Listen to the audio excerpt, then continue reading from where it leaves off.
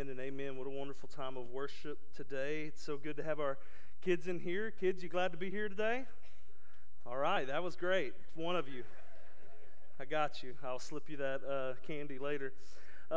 Hey, I want to tell you that song that we sang a few moments ago, Our God is an Awesome God. That version that you just heard is our band just did like an ultimate cover of the exact VBS version they did. And it was way better than whatever that played on the DVD when we were watching it during VBS. So it was awesome. So some of you are like, that's an interesting version. That wasn't just Rick showing off his musical chops, which he's capable. That was Gary shredding like nobody's business on that song. So that was super fun for me. Listen, when you do 2 services, I get to hear it again. So some of you may want to stick around for that part so you can hear that song again. Some of you don't, and that's okay too. So, hey, open your Bibles. Do you have them with you? I hope you do. If you don't, grab your device, and let's go to 1 Corinthians 13. So we're completing this incredible chapter, this incredible series that has really taken us all summer. All summer we've been talking about what it means to walk and live in the peace of God and also in the love of God. And I've enjoyed this series immensely. I hope it's been helpful for you. I hope that it's been a blessing, that you have engaged and been able to learn and grow because of what the Lord has taught us. But we are not, kind of crawling to the finish line. We're going to sprint through it this morning as we finish 1 Corinthians chapter 13, the great love chapter. So I'm excited to be able to do that with you today. Well, on the night before my wedding, which was November the 4th, no, that was the wedding was on the 5th. This is the night before, so it's the 4th. I'm right, okay? Nervous. It's you need to know it's made complicated by the fact that Edda's birthday is the 13th, so I switched those dates a lot, but it's fine. I nailed it this morning. I also had it in my notes, so that's kind of cheating, but it's fine. So on November 4th, 2011, we had our wedding rehearsal, kind of the classic bit, of then you go do the dinner and all that. And after the dinner, my little brother said, hey, get in the car, we're going somewhere. Now, y'all, it's Family Sunday. We're going to keep it PG. Some of you are like, oh, man, where are we going? All right? So we go to Beaumont, which is a town about 45 minutes away. It's fine. Some of you are upset that I just did that joke on Family Sunday. It's fine. So we get to Beaumont, and we pull up to a store, and he said, I have a question for you. I said, what? And he said, do you have any boots?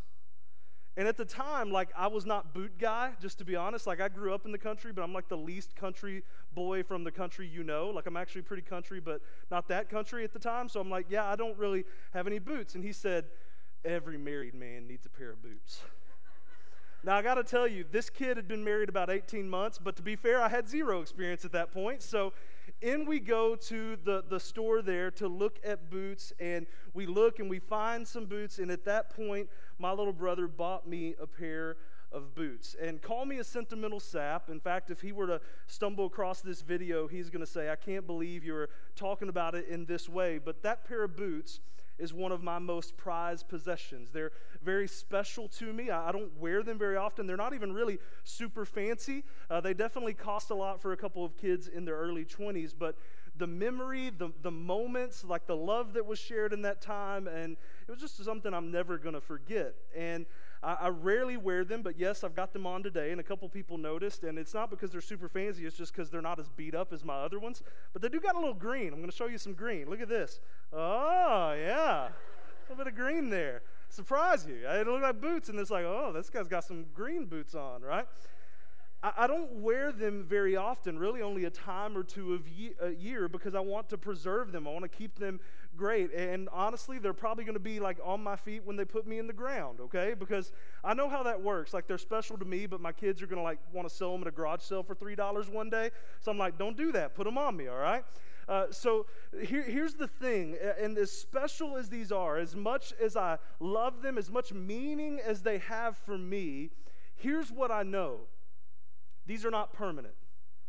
I'm not going to be able to close my eyes on this earth and open them in eternity and look down and be like, my boots made it. That's not going to happen.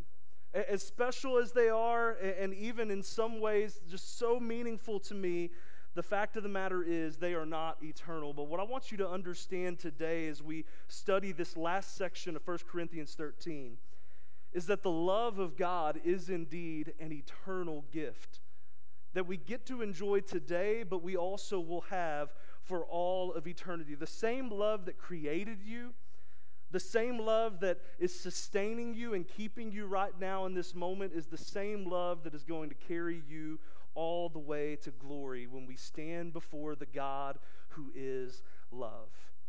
So let's read through this chapter one more time in its entirety, and then we'll hone in on the final section together. 1 Corinthians 13, and let's start in verse 1. If I speak in the tongues of men and of angels but have not love, I am a noisy gong or a clanging cymbal. And if I have prophetic powers and understand all mysteries and all knowledge, and if I have all faith so as to remove mountains but have not love, I am nothing. If I give away all I have, and if I deliver up my body to be burned but have not love, I gain nothing. Love is patient and kind. Love does not envy or boast. It is not arrogant or rude. It does not insist on its own way. It is not irritable or resentful. It does not rejoice at wrongdoing, but rejoices with the truth. Love bears all things, believes all things, hopes all things, endures all things. Love never ends. As for prophecies, they will pass away. As for tongues, they will cease. As for knowledge, it will pass away. For we know in part and we prophesy in part, but when the perfect comes, the partial will pass away. When I was a child, I spoke like a child. I thought like a child. I reasoned like a child. When I became a man, I gave up childish ways. For now we see in a mirror dimly, but then face to face. Now I know in part, then I shall know fully, even as I have been fully known. So now faith, hope, and love abide, these three, but the greatest of these is love. Let's pray together. Lord, would you help us understand this passage and apply it to our lives in such a way that it changes us and makes us who it is you want us to be. God, I thank you for this time. I thank you for every single person in this room, especially this morning. I'm mindful of our kids who are with us. Lord, I'm just so thankful that they get to be in church with us, Lord, and I pray that you would bless this time for them and even for mom and dad. And God, I pray that it would just be a wonderful time of worship as we gather around your word as families. It's in your name we pray. Amen. Hey, I do just want to throw out for the record that your kiddos are not going to bother me, all right? Can I tell you how many times after church someone comes up to me and they're like, Pastor Rusty, I am so sorry. And I'm like, sorry for, I'm like nervous. I'm checking my email. I'm assuming they sent me something bad. Like I don't even know what they're talking about. But I also know, Mom and Dad, because I am a parent, that your kid like squeaks like a mouse and it sounds like somebody yelled through a megaphone in this room. So here's what I want. Can I just lovingly tell you, relax. It's going to be all right. Let's listen to the Word of God. And can I tell you, I am thankful for the noise in this room because that is the life of our church. So thankful for that. And I also want to just tell you, I know there probably are some watching from home today who are like, well, I didn't go because they don't have childcare today. Can I just tell you, we don't have childcare at all at Crossroad Church. We don't believe in childcare. We believe in children's ministry. We are investing in discipling your kids on Sunday mornings. We're not just taking care of them so you can grab a latte and hang out with us for an hour. We believe in discipling your kids, and we're pumped to be able to start doing that again next Sunday. But you know what we're doing right now? We're discipling them even as we sit around the Word together in this room. And I also will tell you this, some of you who maybe don't have kids and you're maybe a little miffed that the kids are in here today and maybe someone's noisy right behind you, we're discipling you right now too. Because you need to know that that is a great blessing for us. So I'm going to just start preaching before I get more emails. So again, it's Lyle@crossroad.live. Send them on. So in the last couple of weeks, we've dove into the first sections of 1 Corinthians 13. We've seen God teaching us so much. First, the Bible taught us in the first 3 verses that love must be at the foundation of all that we do and everything that we are. And then last week in verses 4 through 7, we took some time to really slow down and say, what is love and what's not love? And we ultimately arrived at this truth, that to walk in love is to walk with Jesus. So this morning, I really want us to zoom in and focus on verses 8 through 13. And the theme of these verses is pretty clearly expressed in the first 3 words of this section and in the last verse of this section. So really, Paul sandwiches this section with the main truth of what he wants us to hear. So here's the big truth today. You ready for it? God's love is eternal. God's love is eternal. 1 John 4:8 tells us this timeless truth. God is love. And our God, who has existed for all of eternity, from eternity past, and who will exist into eternity future, no beginning, no ending. He is outside of the limits of our human conception of time and human understanding. This God of all creation, the one who created you and me, is a God who loves us. Isn't that astounding to think about? He loved you before you were even created. He has an eternal love for you. He even loves you right now in the middle of your mess.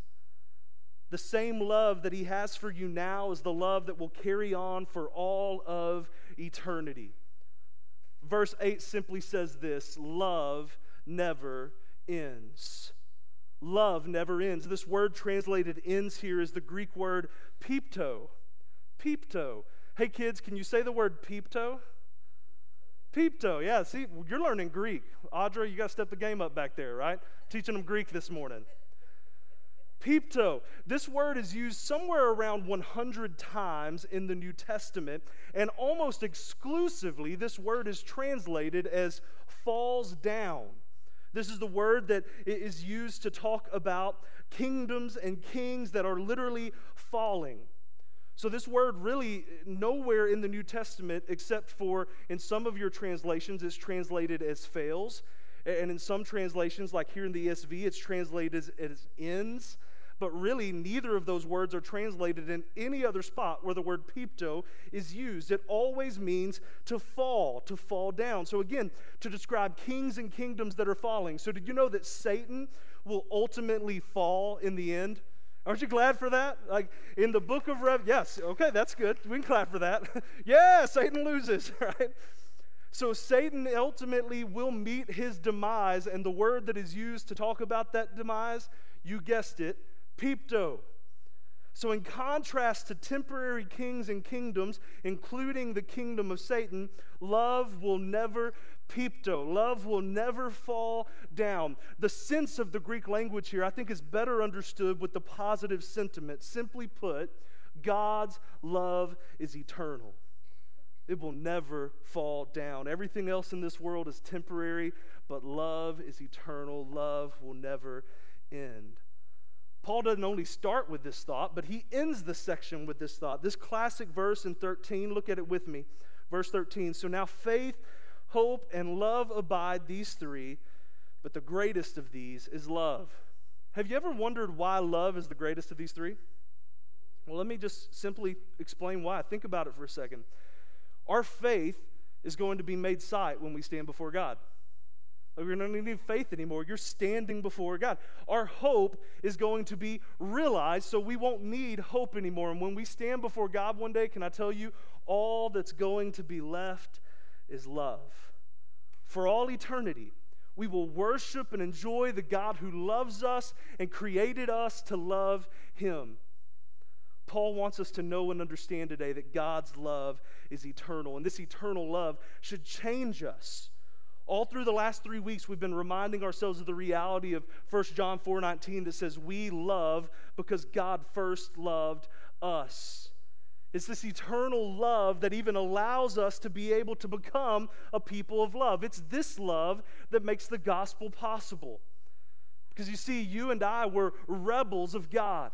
You and I were enemies of God because we were born into this world, yet the Bible says every single one of us has sinned. We bought into the lie that our loving God didn't really want what was best for us, so we chased the world. We chased our own sinful desires, and the Bible says because of that every single person in the world is under the wrath of God. But praise God for His eternal love, because in John 3:16, the Bible says, for God so loved the world Friends, that's you and me. God loved us so much that he sent Jesus, and Jesus died on the cross, taking the punishment for your sins and my sins, and 3 days later, God raised him from the dead, victorious over sin and death. Friends, love won the day, and God's eternal love is the love that makes the gospel possible. Sinners can be saved, lost can be found, and I want to just tell you that same eternal love that has always existed is coming for you today. You may not even know why you're here today. A friend or family member may have drugged you to church and you're like, well, here I am. But can I tell you, the love of God is pursuing you in this very moment.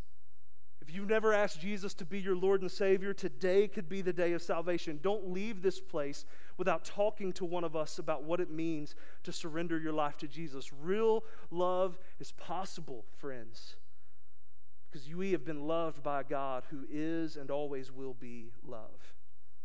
So some of you may be thinking, well, why are we talking about this for 3 weeks then, Pastor Rusty?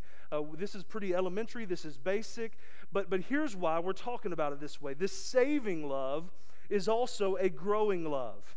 So it doesn't stop at salvation. After clearly teaching us the permanence of this love, Paul then makes it clear in this passage that God's eternal love matures us. So God's love is eternal. The second big truth, if you're trying to take notes this morning, is that God's eternal love matures us. Put another way, in the first week of this series, we said it this way: the mark of maturity in the Christian life is love. Not our knowledge, not our level of church involvement, not our giftedness. Love is the mark of maturity. Paul builds this case in the passage by telling us first that the other spiritual gifts are going to pass away. Look at verse 8. As for prophecies, they'll pass away. As for tongues, they will cease. As for knowledge, it will pass away.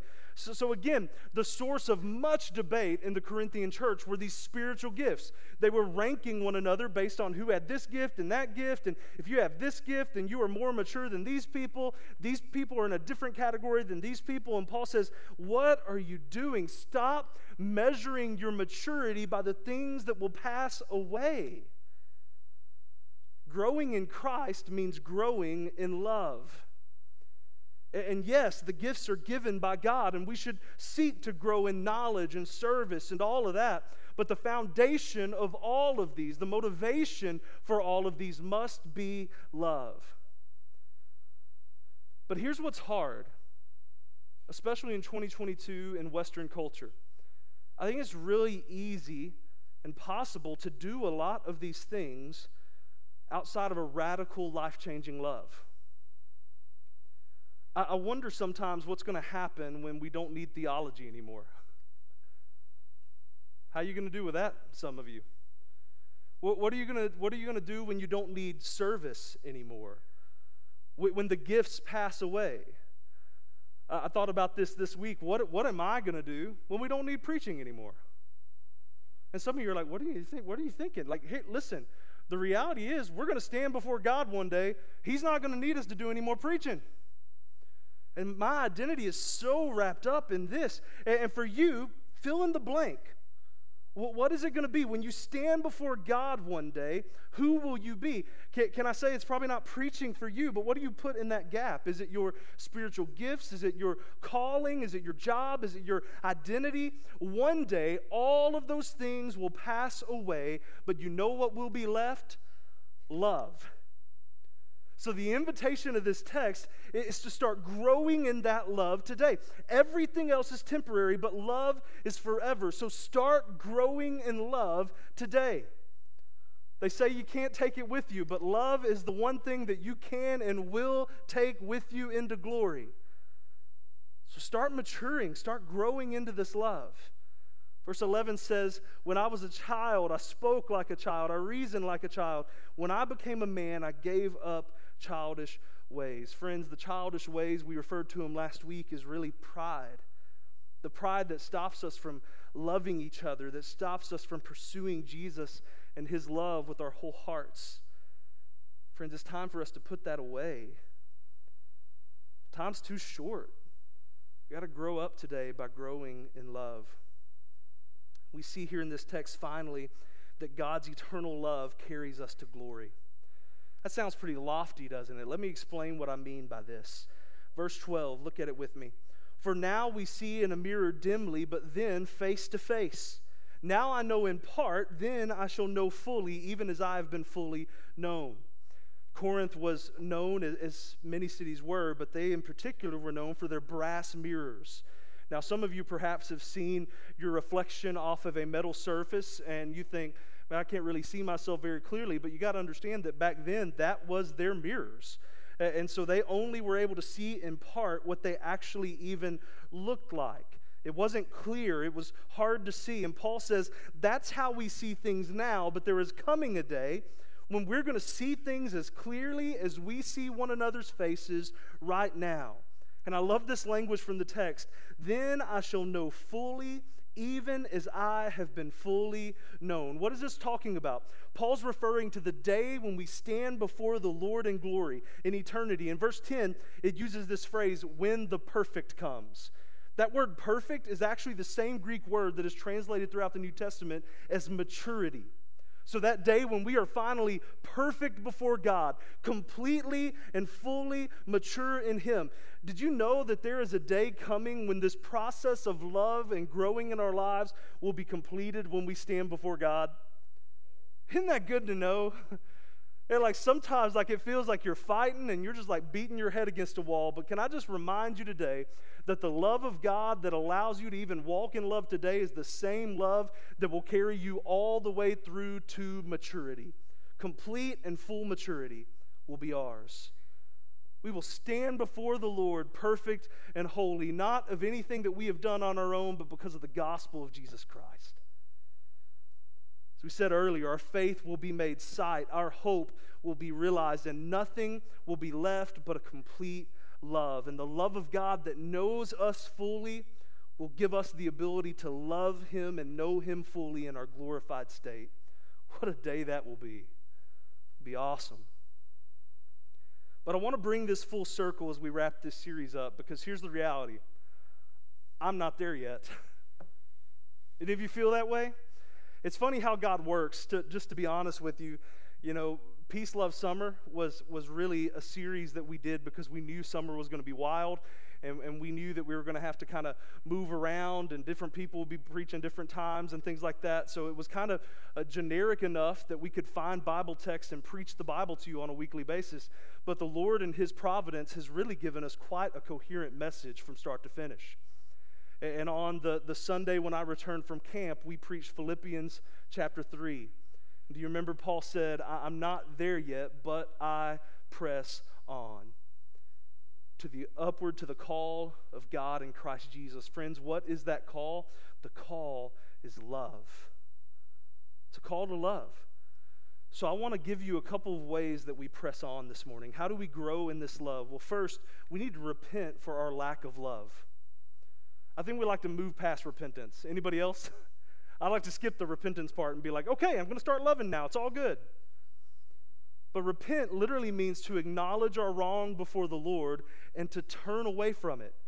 So to be able to say, like, man, I've sinned against God by being unloving. I've measured the wrong things. I've evaluated my life based on all sorts of other things instead of love. So I'm going to turn from that lifestyle, and I'm going to turn back to the God who loved me so that I can love Him and love others. Some of you need to take some time today to repent before the Lord and say, I'm sorry for the lack of love I have in my life.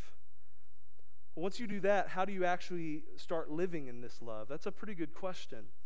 I'm reminded of Matthew chapter 9, where it says Jesus saw the crowd and had compassion on them because they were harassed and helpless like sheep without a shepherd. And that word compassion means literally to be moved within the deepest part of who you are. Splanchnizomai, it's another fun Greek word. Literally means to be moved within your bowels. Kids, you should have liked that one, but you weren't listening. She's like, what's a bowel? Okay, that'll be for next week. Audra can clean that up.